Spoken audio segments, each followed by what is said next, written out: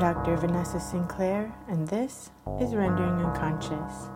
Today's episode is a lecture by Simon Critchley called Infinitely Demanding: Politics of Resistance, Ethics of Commitment, presented on April 18th, 2013 at the New School for Social Research Philosophy Department via Das Unbehagen, a free association for psychoanalysis.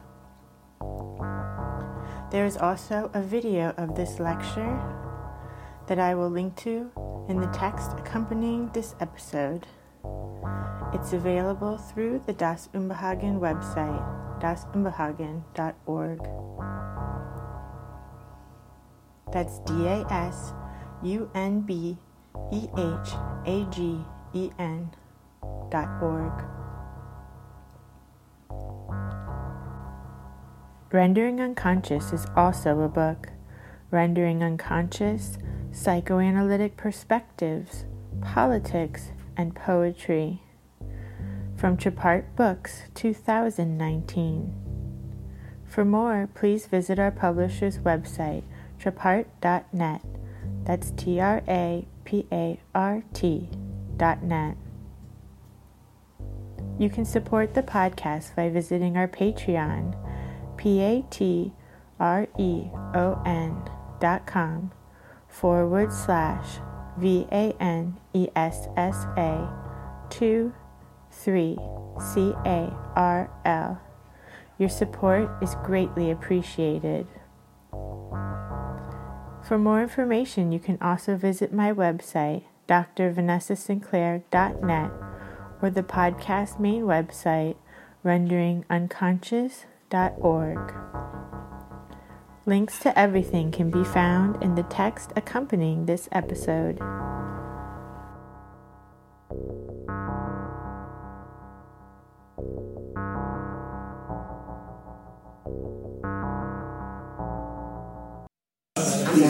My name is Vanessa Sinclair. For all of you who don't know me, I'm just going to make a few announcements before Simon begins.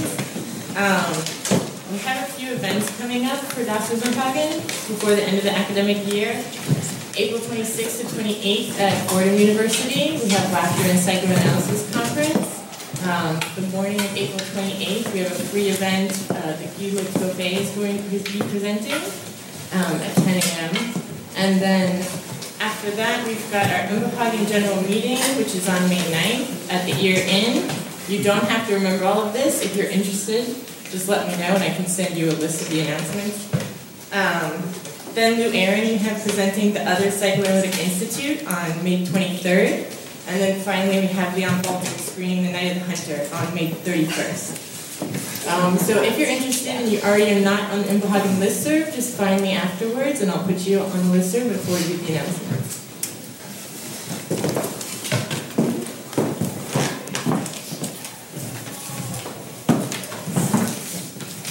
Good evening. I'm Evan Malenter. On behalf of Das Unbehagen, I want to welcome you to our special and long-anticipated event with Simon Critchley, Infinitely Demanding: Politics of Resistance, Ethics of Commitment. Simon Critchley is the Hans Jonas Professor of Philosophy at the New School. He's on the faculty of the European Graduate School and is a world-renowned scholar of continental philosophy.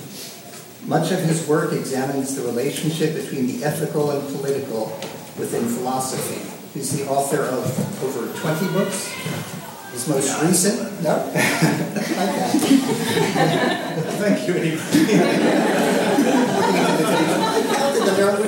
Really?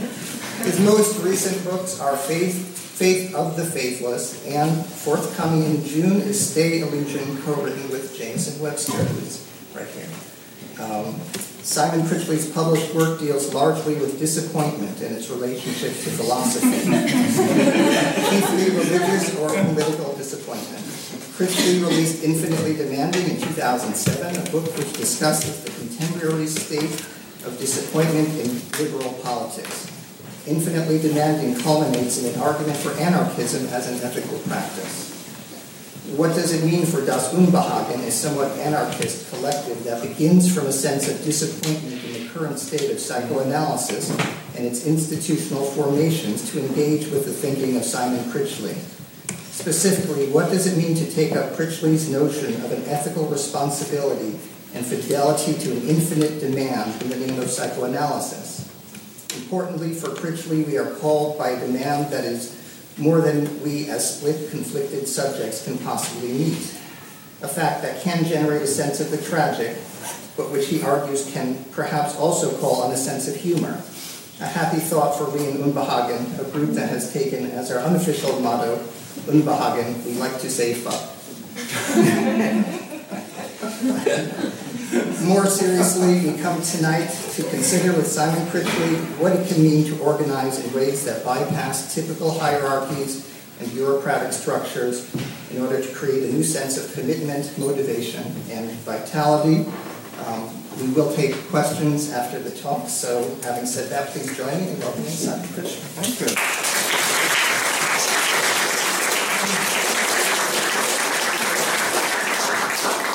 Thanks very much. And I've watched Das Unbehagen largely from my bedroom in conversations with my wife, Jameson Webster, and it does come out of a very palpable sense of disappointment with psychoanalytic institutions, and we can talk about that.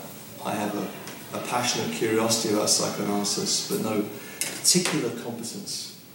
But it seems to me that there is something institutionally fucked up about psychoanalysis, and the relationship of psychoanalysis to the institution has been one that has been fraught throughout its history. It is an open question whether that could ever be rectified, but let's keep that in mind. So I hope that some of the concepts I'm going to talk about tonight will be of some use. There's a lovely quote by Foucault, les gens que j'aime, je les utilise. The people I like, I use. So I hope you can use some of this stuff, although it's written with a different audience in mind. What I'm going to do is present the argument of this book, Infinitely Demanding. And I'm going to work from the sort of fortuitous circumstance that the books come out in different languages, but of course the language that's most difficult to get translated into is French, because the French are French. So we love them, or we don't.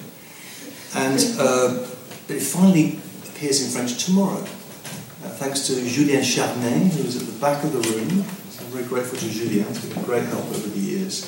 And Julien asked me to write a preface to the French editions. This is what I'm going to use. It's a kind of attempt to talk about the argument and then to update it a little bit.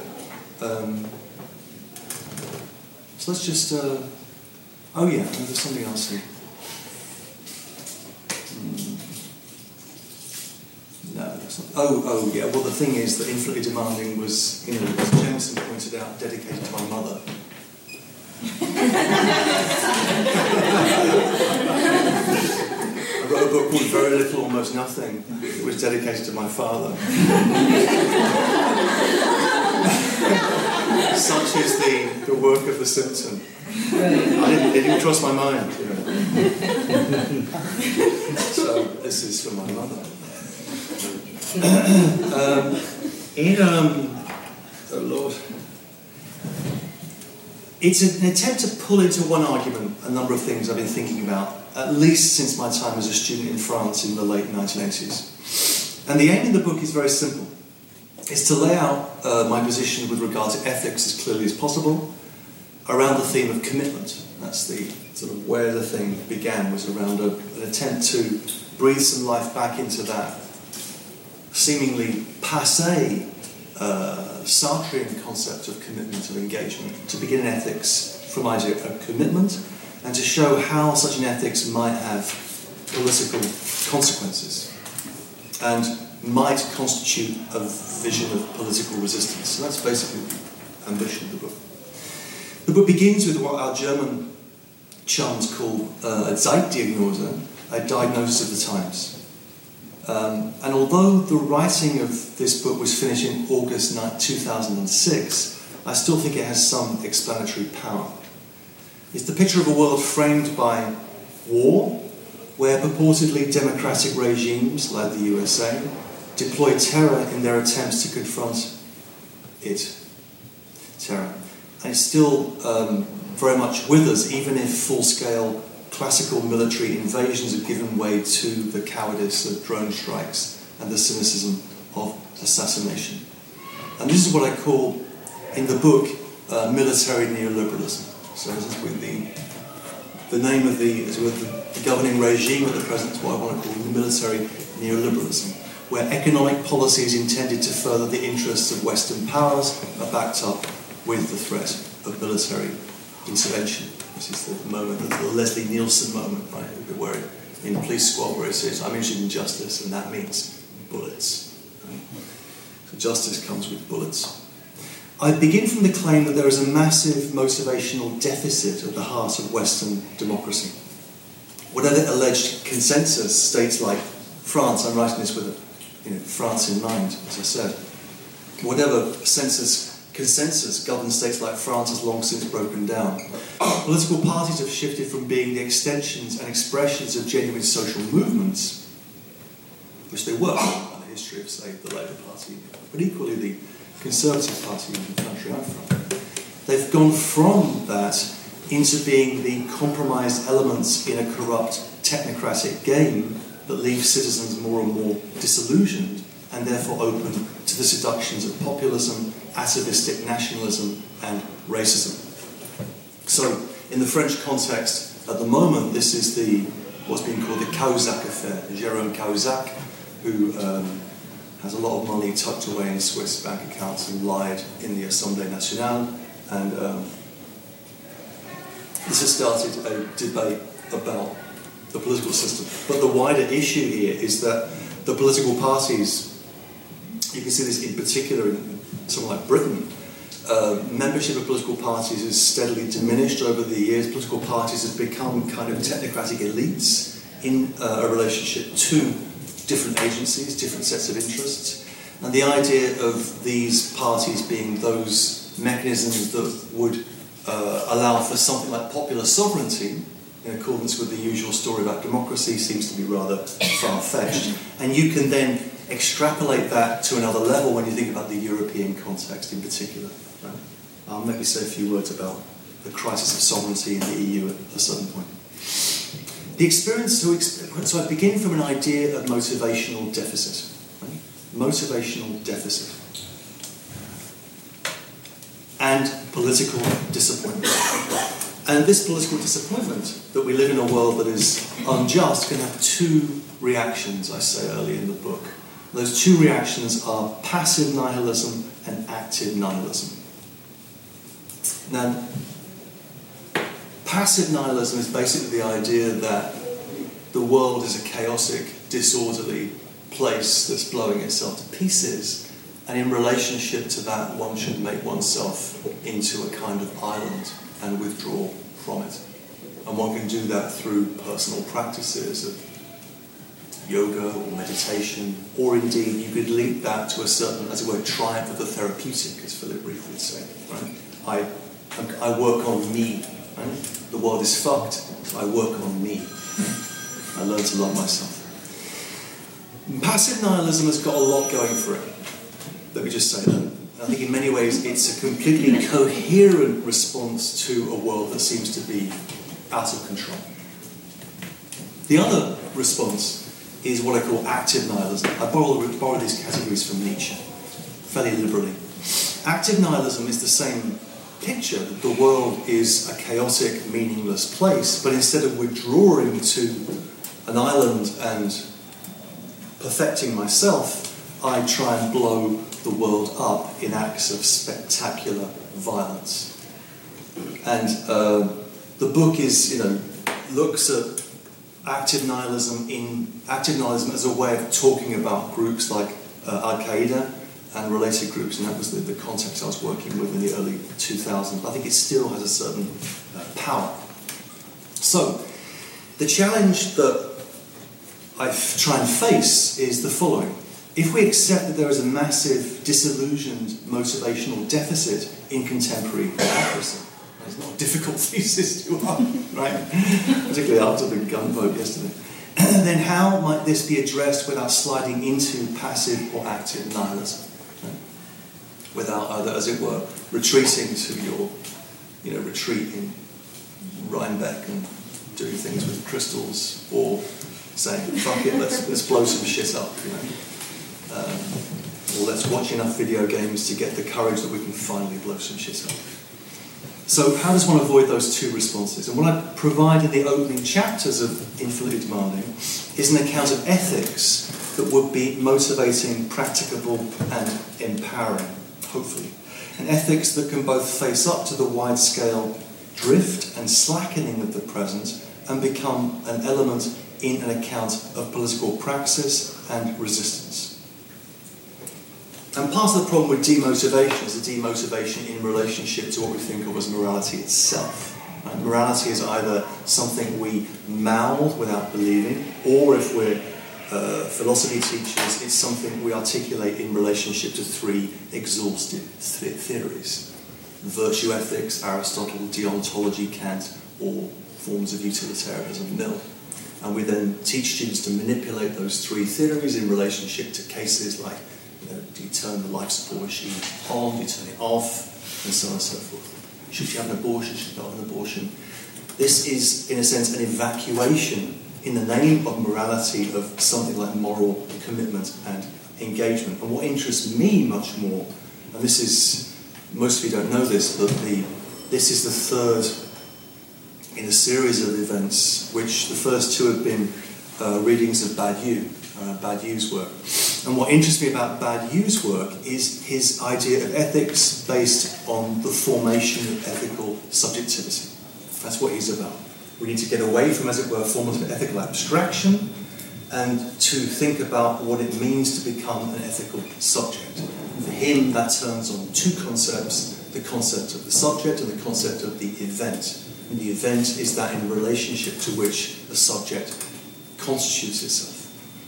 And that had a lot of influence on me when I was thinking about these things.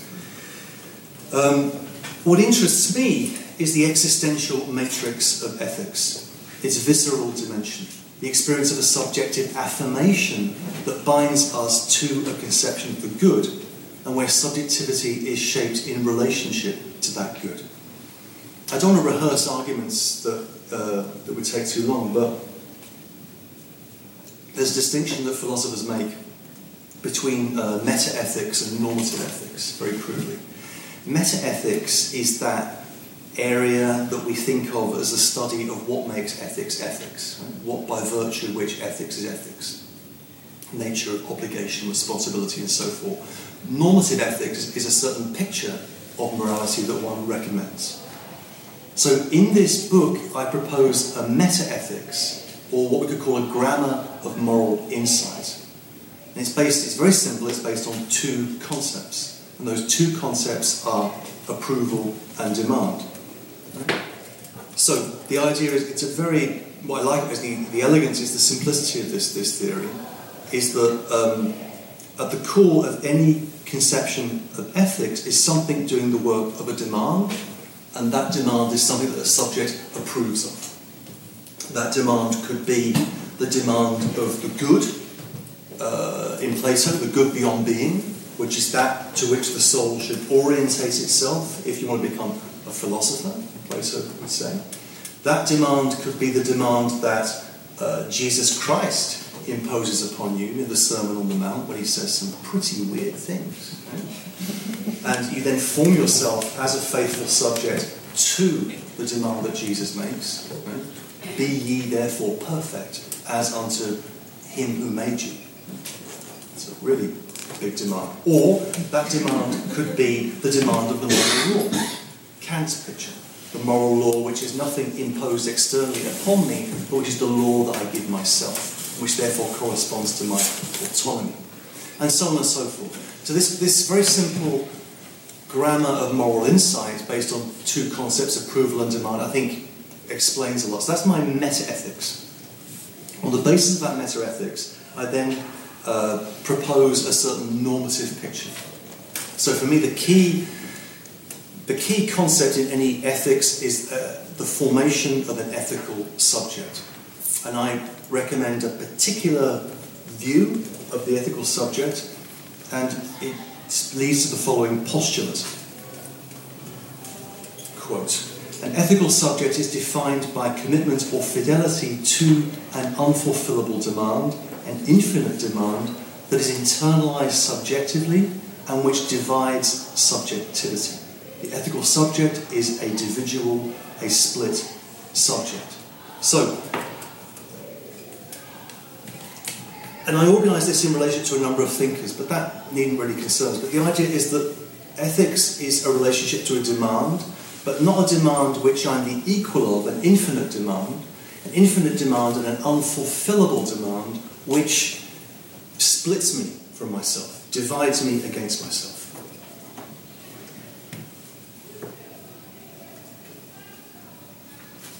Why use the word recommend a couple of times? It's important. I do not think that moral argumentation is like arguments in logic or arguments in natural science. Right? Natural science, natural science is propositions are true by virtue of their falsifiability or confirmability. Logical propositions are true by virtue of their form. Okay? Moral statements are something else. I think moral statements are only true insofar as they're accepted by the subject. Therefore, they have the status of recommendations. I don't think morality can be any more than that. And if it were more than that, it would actually contravene freedom. So, that's an important issue, and that would take us into the difference between a moral command and a law. A moral command is a command, don't kill. It's a command addressed to me in the second person, you shall not kill, and which I can approve of or disapprove of. So I have a certain picture of the moral subject, and I recommend it to you wholeheartedly. You may say, it's a load of rubbish. Right? I want to be a Kantian. That would be fine, at which point our conversation will be at an end. The question I then raise is, this is where psychoanalysis comes into the picture in the book in a very powerful way for me, in terms of influences on me. It's in relationship to the notion of sublimation. Now, so having said that at the core of ethical subjectivity is a relationship to an infinite demand that divides me from myself, what prevents this from being a kind of extraordinary masochism? Right? What prevents me from becoming aware? And I think that we have to be masochists when it comes to the level of morality. It's a question of how much masochism. Right? But by masochism I mean nothing particularly bad, but isn't this infinitely demanding an overwhelming masochism? And this is where I try and think about the question of sublimation. And sublimation for me, is the way Lacan formulates it, is the elevation of an object to the status of a thing. Or how can the passion, as it were, that directs me towards an ethical demand be transformed or born in a certain way? And my argument is that, and the way, say, Lacan thinks about sublimation is in relationship to tragedy. In particular, the tragedy of Antigone. Right? So for Lacan, the heroine of psychoanalysis is Antigone. Antigone is that being who does not give way on the desire that is in her. And the beauty, the splendour of Antigone as a being that we see on the stage allows us to sublimate, right, our relationship to an ethical demand. I nod politely in the direction of Lacan and then propose a different theory of sublimation based on humour, because it's a lot funnier. And of course, and the thought here is Freudian rather than Lacanian. And this is, I read this rather about 15 years ago.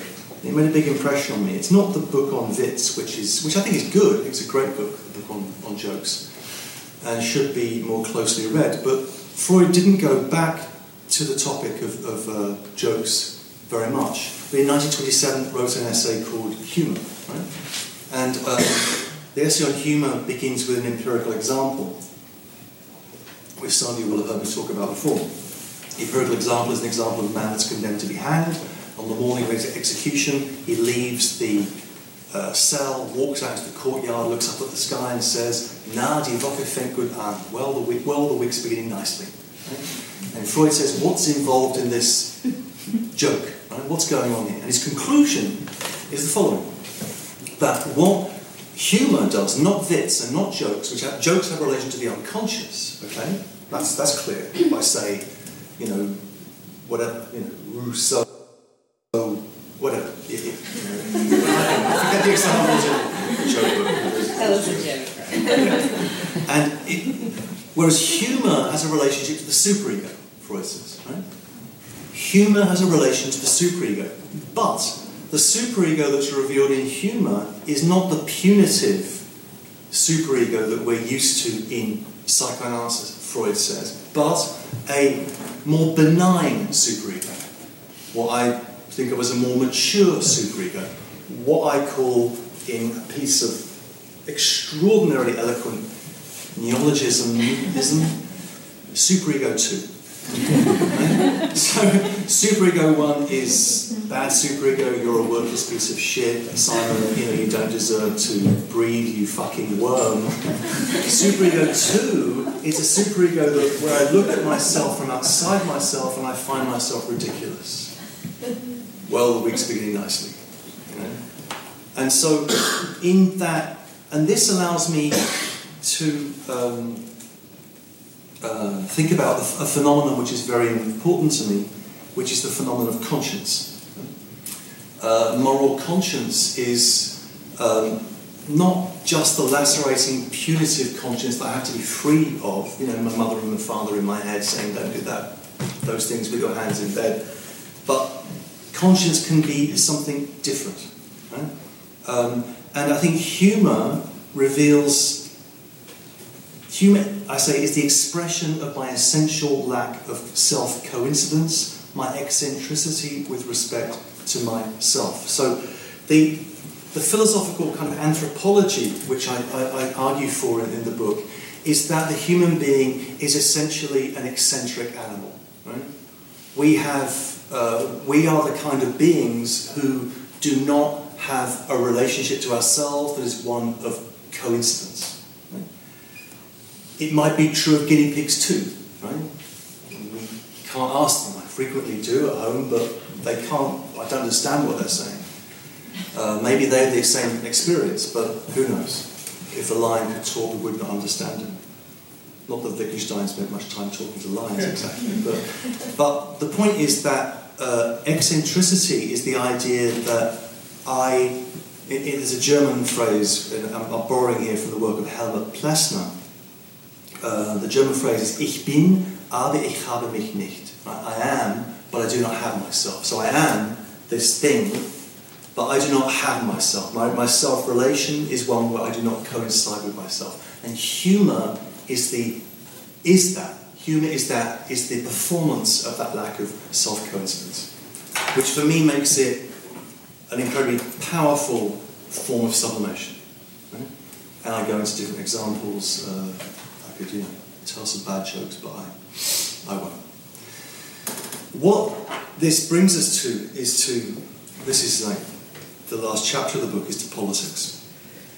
And to the formation of political subjectivity.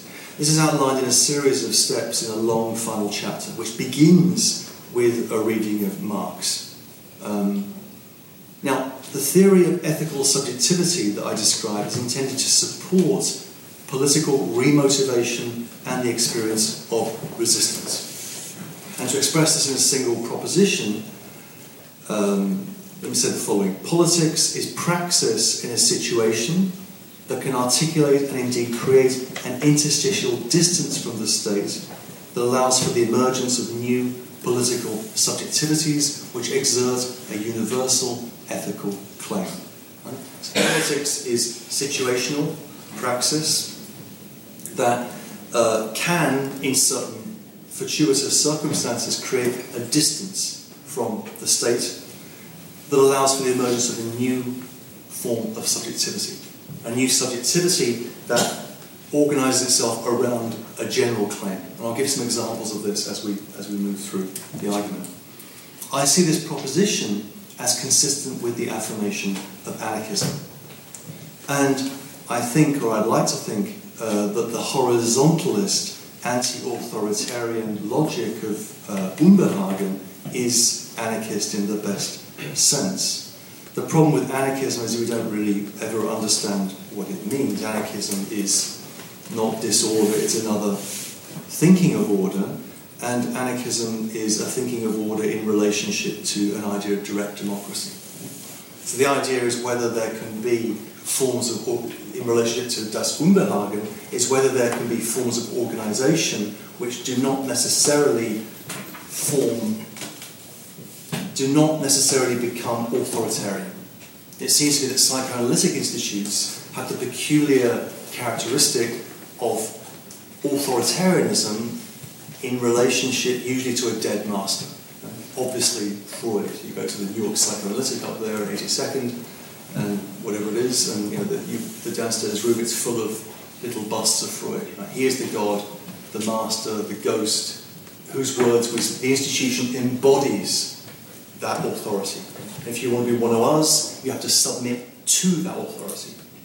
And I think, and it's oddly the case with most psychoanalytic institutes that I'm aware of, that they replicate that structure, even in their opposition to Freud. Right?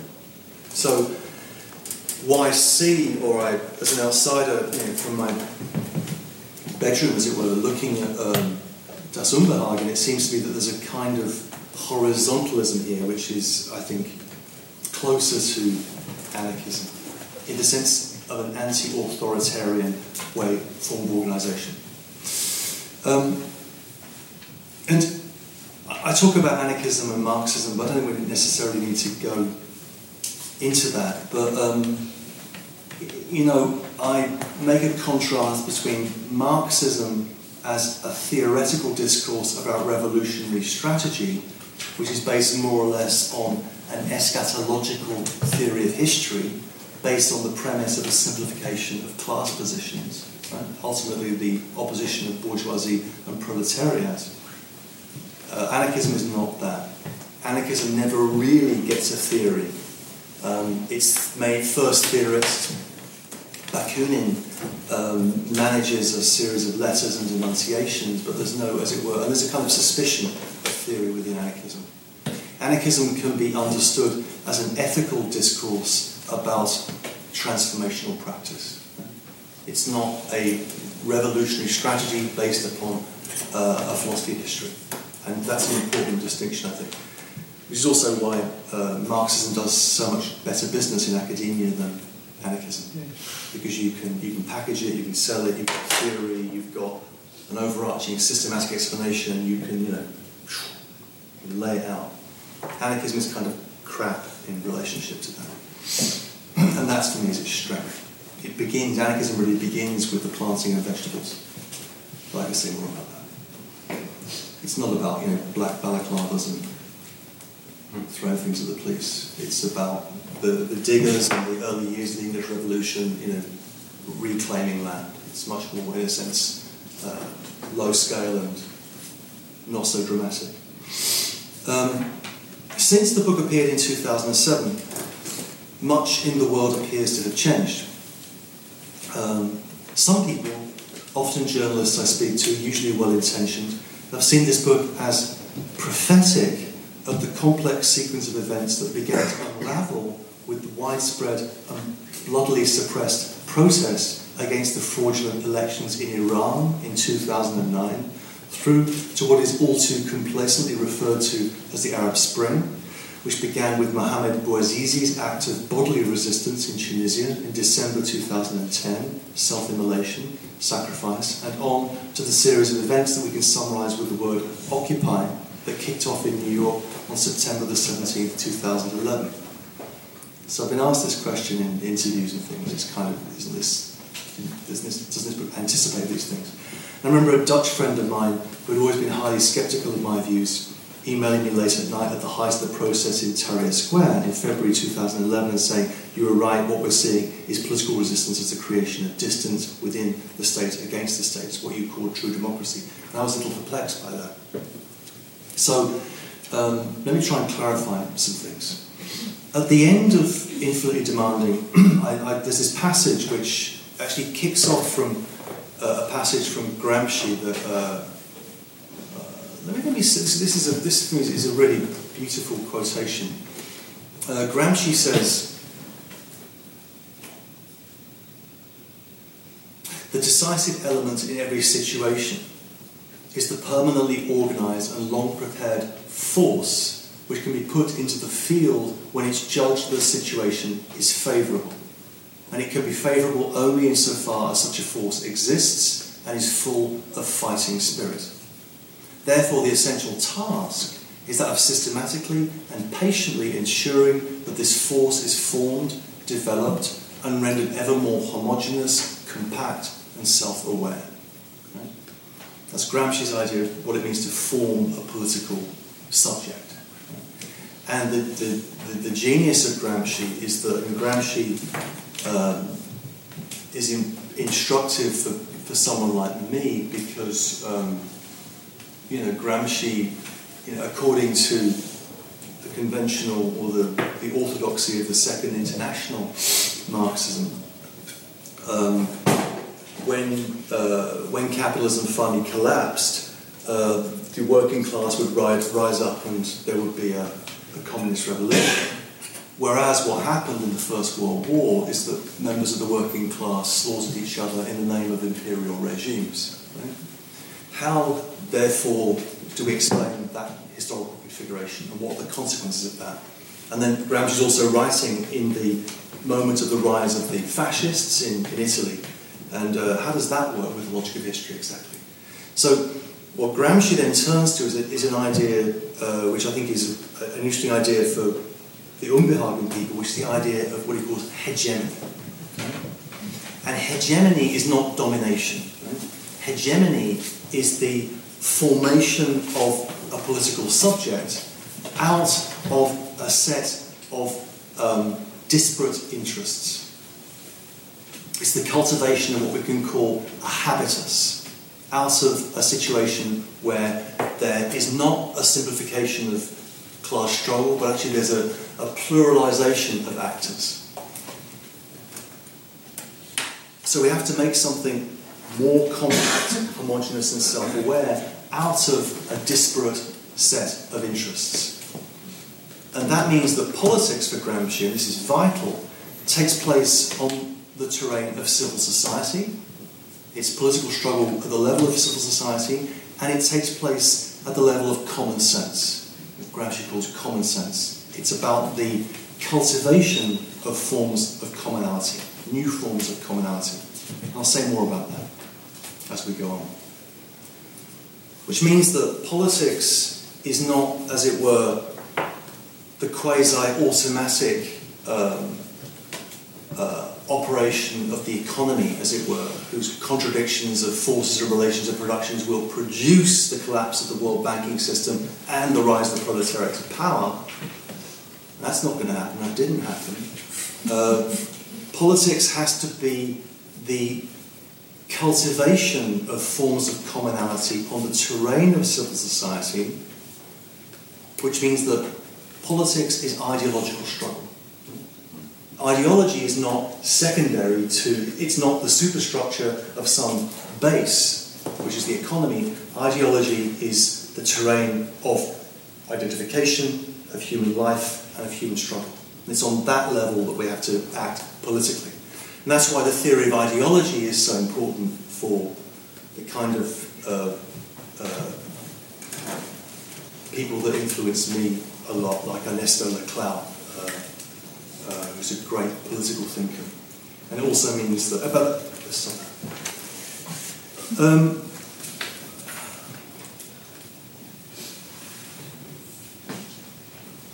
So, I've got a problem with prefaces, because you end up sounding like a wanker. And I'll skip that bit because that sounds a bit... It's the bit that's on the poster, which sounds very grand, but I won't read it. I feel nauseated looking at it. So skip over that. It's also probably a Badiou has had, because me and Jameson make a habit of reading the prefaces to Badiou's books, and we'll say, "This is another bestseller I wrote. It's a bestseller. In English, translated to 62 languages, and it's extraordinarily influential." And, in a page and a half. So how not to lapse into that kind of stupidity is something I'm going to try and avoid. So, the argument of infinitely demanding was not some anticipation of things that happened, but exactly the opposite. It began to take shape in response to the political radicalization that burst into media prominence. Of course, it went back much further than that, with the famous battle in Seattle against the meeting of the WTO in late November 1999, which spawned the so-called anti-globalization movement and the anti-war movement. What suddenly seemed to be available in 1999-2000, and which had in truth gestated for a long time in a series of interconnected movements such as the Zapatistas, what suddenly seemed to be available was a new language of civil disobedience. A new language of civil disobedience. Indeed, an intensely comical language of civil disobedience. The new forms of resistance that emerged there were funny, rebel clown army or billionaires against Bush or whatever it was.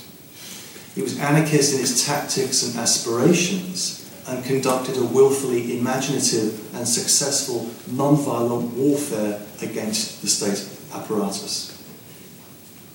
Whatever might be true about the political argument of the book, Infinitely Demanding, is based on an almost ethnographic attention to what was going on within these movements and talking to people connected with them. I like to say I was an activist myself, but I'm kind of a crap activist. I don't get out as much as I should.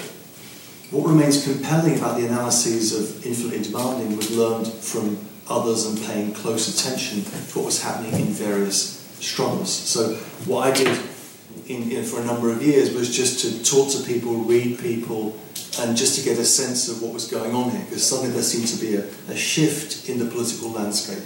This is also the moment when theoretically everyone was reading Hardt and Negri's Empire, and here seemed to be like an ontology that explained the anti-globalization movement. And I was like suspicious of that ontology, but one had to accept its power. So, let me say something else. I don't believe in political philosophy, in the sense in which sometimes the phrase political philosophy seems like a contradiction in terms, particularly when we think of the tradition that extends from Plato to John Rawls. The lofty philosopher surveys the landscape of political regimes from his armchair and offers both a critique of those regimes and a picture of another political regime based on a set of abstract metaphysical principles, such as the philosophical procedure with regard to politics. We look at the different regimes, democracy, oligarchy, tyranny, we criticise them and we come up with another picture of society based on a series of metaphysical principles, or a theory of justice. I don't think philosophy should be doing that. So what do I think philosophy should be doing? Or what I'm doing, what do we call that? In my view, in order to think through the situation in which we find ourselves, we do not need political philosophy as much as a combination of four factors. Four factors. And those four factors are genealogy, formalism, ethnography, and persuasion. Those are the four concepts I'm going to present. Let me try to explain what I mean by that. So we don't need, as it were, philosophical ruminations on the state of the world, the wasteland grows or whatever. We need something else. The first concept is genealogy. we begin, I think, with a scrupulous historical investigation into the genealogy of political form. I think each of these concepts also applies to psychoanalysis. That's why I'm emphasizing it. A scrupulous historical investigation into the genealogy of political forms and the analysis of their mechanisms of legitimation, governance and oppression, and how those mechanisms have generated inequality. I see historical analysis as the exposure of the contingent articulation of political forms. So the purpose of history, genealogical history, is the exposure of the contingent nature of the political forms that surround us. So resistance has to begin with a history lesson, it seems to me. And this approach is, I talk about it in Infinitely Demanding, but I take it much further in a more recent book, The Faith of the Faithless.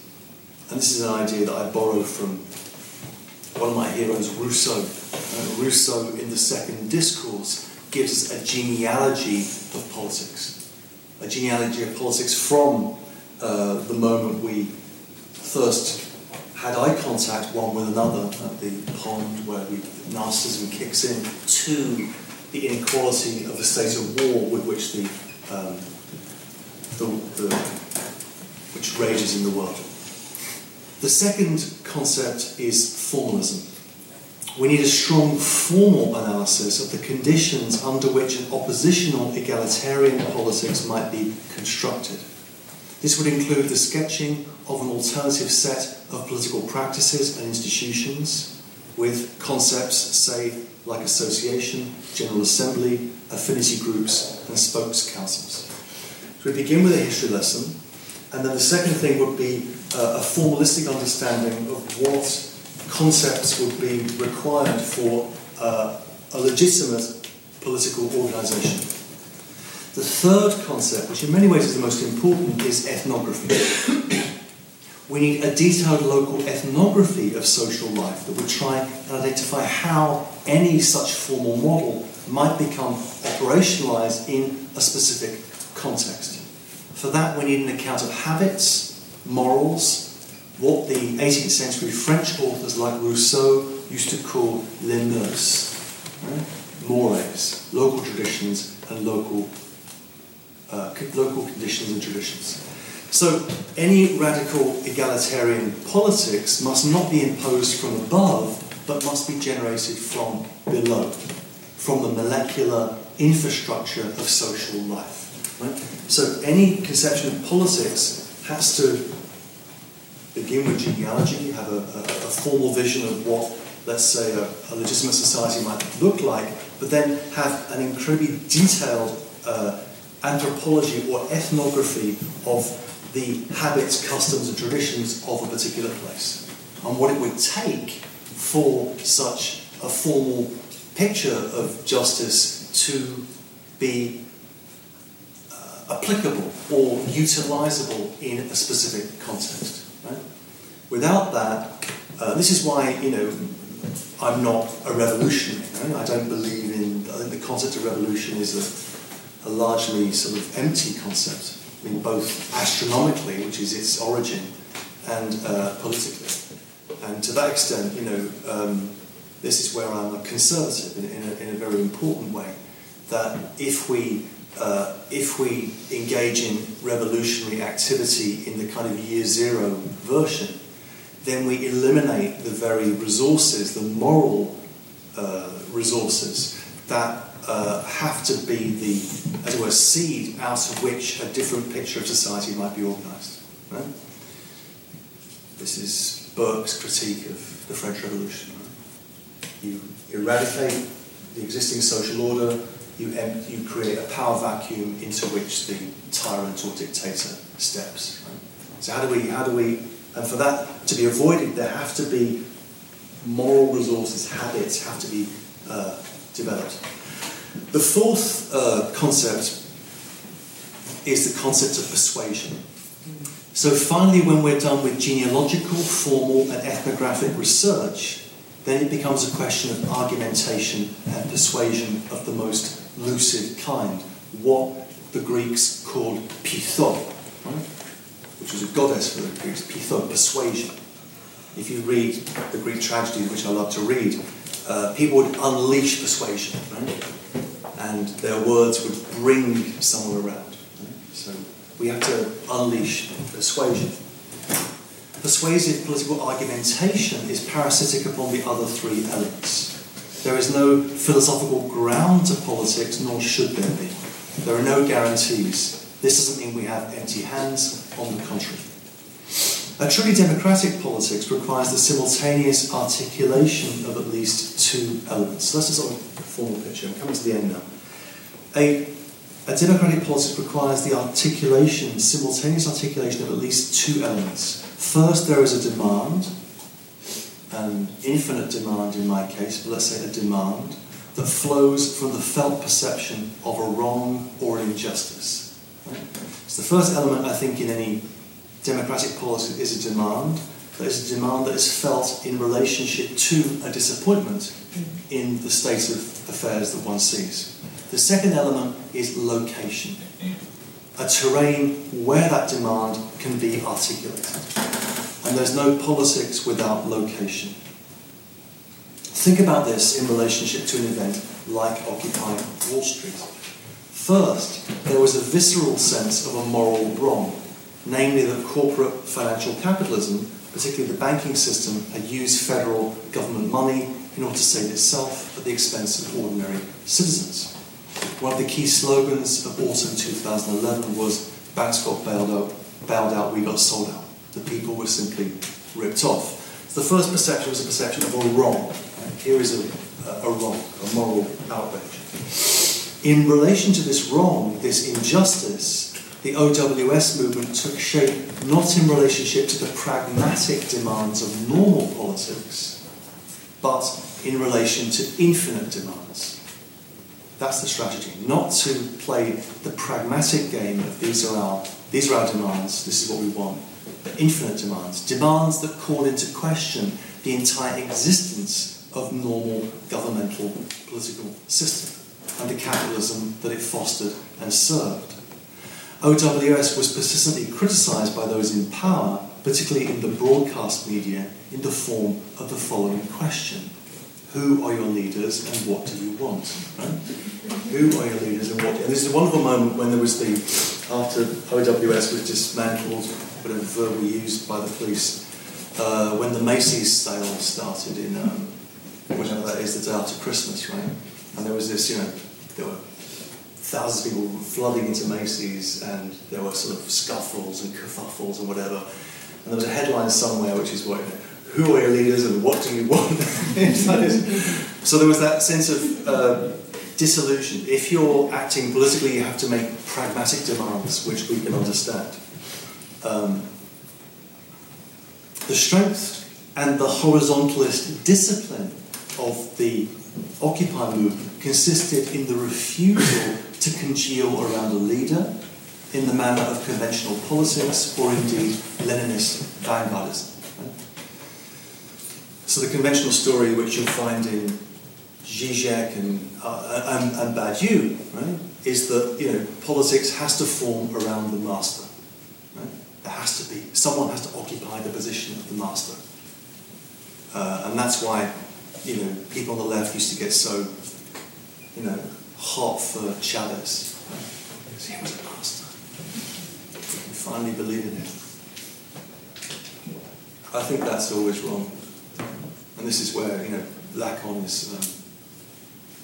When Lacan has that back and forth with students at the end of seminar 18, was it? 17. The other side, L'Envers de la Psychanalyse, where he says, and the Marxist-Leninist students are saying, fuck you coming here, you're bourgeois psychoanalysis and whatever, we want revolution right now. And Lacan says, go back to study, be a student or whatever. And then he says finally, what you want is a master, right? And you will have one. Right? So I think that's a lesson. So to refuse leadership in that way, and also to refuse the request for pragmatic, finite demands, and to refuse that request with infinite demands, namely, occupy everything, end income inequality, this is what democracy looks like. So as it were, strategically, in terms of the language of the struggle, it became a language of infinite demands. I think that's very interesting as a way of not conceding to the normal political game. There's a lot more we can say about that, but let's just leave it, about occupying, but let's leave it there. OWS formed a new political subjectivity around the slogan, "We are the 99%." In relation to the massive disappointment that grew through the first years of the Obama administration, the Occupy movement created a political space where none previously existed, an interstice created through infinite demands. So, in terms of my theory, right, politics is the creation of interstitial distance. This seems to, that in order for movements like Occupy to become effective, a location was required. What took physical shape in Zuccotti Park from September 2011 onwards was a location where radical demands were linked together with the occupation and redefinition of space. A small, inconsequential, privately owned Lower Manhattan park in Lower Manhattan became the material evidence for another form of life, one based not on privatised acquisitiveness, but on mutual aid. So I think the lesson, if there is a lesson for Unbehagen from that example, is what is your demand and where is your location? What is your demand and where is your location? And there has to be a location. I suppose to that extent, I still think that politics or organisation is something which requires bodies in space at some level. And I think, not just that, but it does need that. And I think in that embarrassing quotation that's on the poster, I try and emphasise that resistance can be intimate and can begin in small groups, in small affinity groups. So we're addicted to scale and to size, whereas in many ways thinking politically in relationship to small scale is, I think, very interesting and very compelling. So we shouldn't be addicted to the idea of the huge, the vast. So demonstration and protest are essential but transient phenomena, often doomed to abstraction. In order to avoid that fate, the slogans of protest need to be harnessed to the occupation of space and the formation of alternative locations for politics. The lesson of Zuccotti Park was both that of the necessity of location and its unpredictable character. Nobody expected what happened with Occupy Wall Street to happen there where it did, and the Occupy movement to happen in the way it did and where it did. So, if the classical nation-state, this is my last bit, if the classical nation-state, or indeed the supranational sphere like the EU, is no longer a political terrain because sovereignty has been outsourced from people to banks, credit rating agencies, and shadowy investors, then the political task is the creation of such a terrain at a distance from the state, to show that another form of life is not just possible, but can become actual. What erupted so gloriously in autumn 2011 under the name of Occupy and precursor movements like Los Indignados was only the beginning. The genie of popular protest cannot be put back into the bottle. It's not the business of philosophers to engage in prophecy, but I think a lot more is coming. But the sort of background diagnosis here, and again this is more in a European context than an American context, so it's analogous, is that there is an absolutely palpable crisis of sovereignty in the space of the European Union.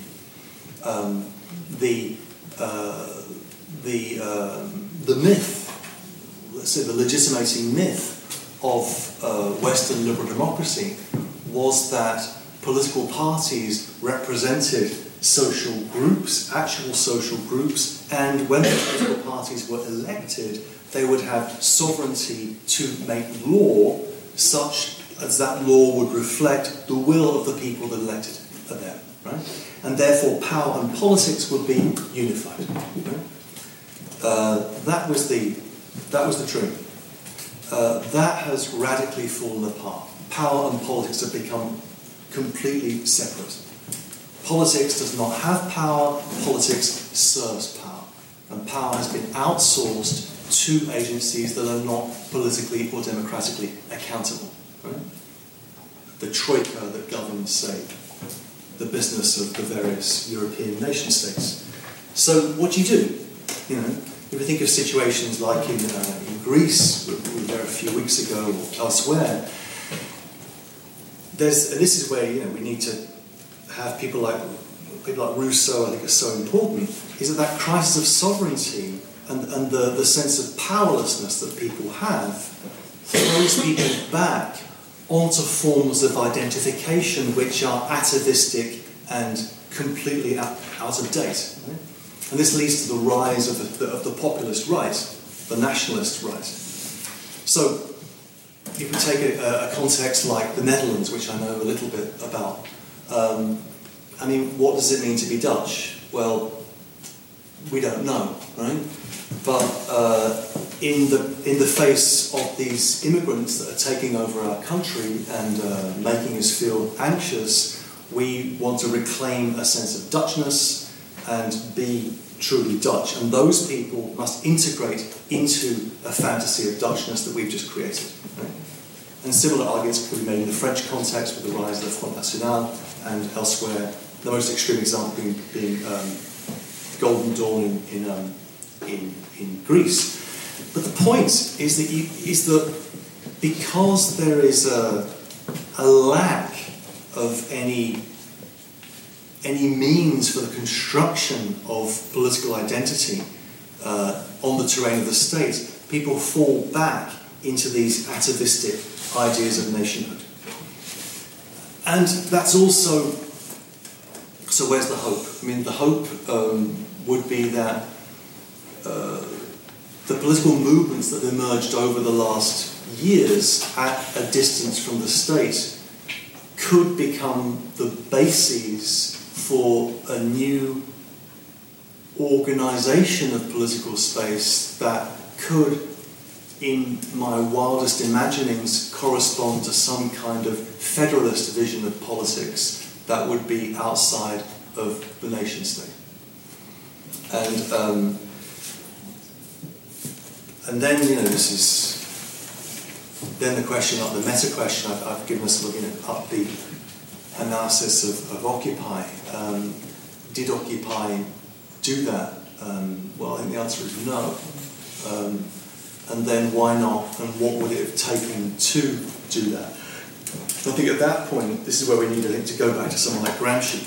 It's a question of having a set of political tools, in one's hands to think about the nature of something that happened like Occupy with its infinite demands and its location, and then think about what it would take in order for something like that to become the basis of a genuine collective movement, right? And of course, that would mean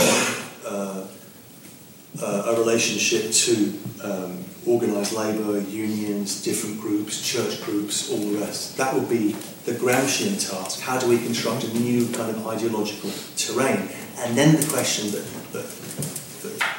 one raises, and I don't know where I stand on this, particularly in the American context, is the relationship between such a movement and the existing political system, based on an idea of representation. Now, Mr. Badiou, who you were looking at in your reading group recently, is very clear.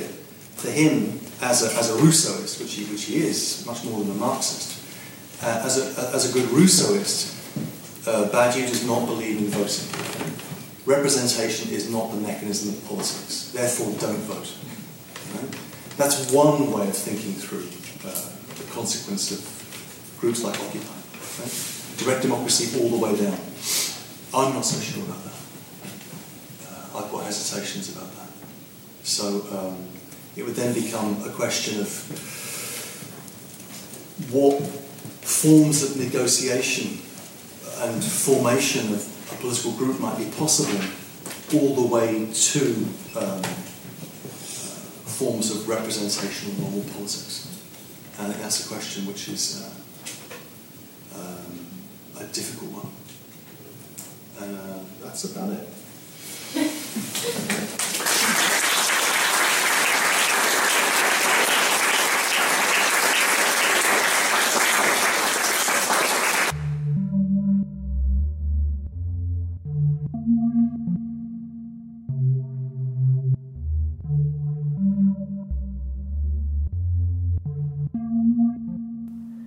Thank you for listening to Rendering Unconscious. You've just heard a lecture by Simon Critchley called Infinitely Demanding: Politics of Resistance, Ethics of Commitment. For more, please visit the Das Unbehagen website, dasunbehagen.org. That's DASUNBEHAGEN.org. You can also visit my website, drvanessasinclair.net, or the podcast main website, renderingunconscious.org. Links to everything can be found in the text accompanying this episode. Rendering Unconscious is also a book. Rendering Unconscious: Psychoanalytic Perspectives, Politics, and Poetry. From Trapart Books, 2019. For more, please visit our publisher's website, trapart.net. That's TRAPART.net. You can support the podcast by visiting our Patreon, patreon.com/VANESSA23CARL. Your support is greatly appreciated. And now the track, Present and Future Within Its Invisible Walls, from the album The Pathways of the Heart. Words are mine. The music is by Carl Abrahamson. My new book, The Pathways of the Heart, a collection of my cut-up poetry and collage work, is now available from Trapart Books.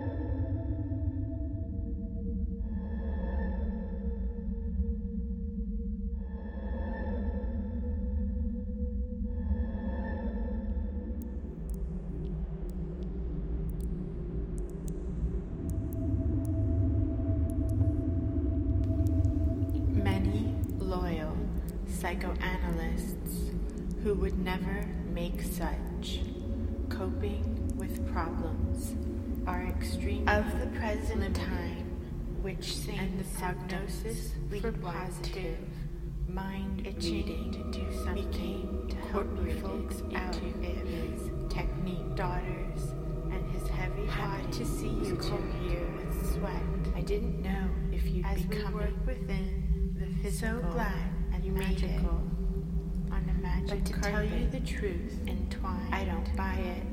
I'm so happy to see them together, condensing around one David. His think left my hand closed. What life has already done, and to those continue present and future within its invisible presence and future continue within to trickle its invisible walls, condensing wonder around David. Think, my friend, his left hand closed. What life has already done to those. But to tell you the truth, on a magic I don't carpet, buy it. And someone wants. I'm so happy to see them together. I didn't know if you'd be as coming. We work within the so physical and magical. Mind reading became, and his heavy body was cold with sweat.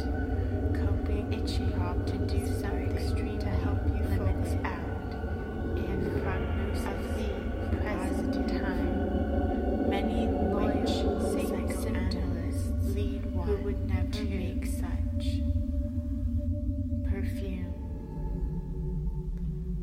Stockholm.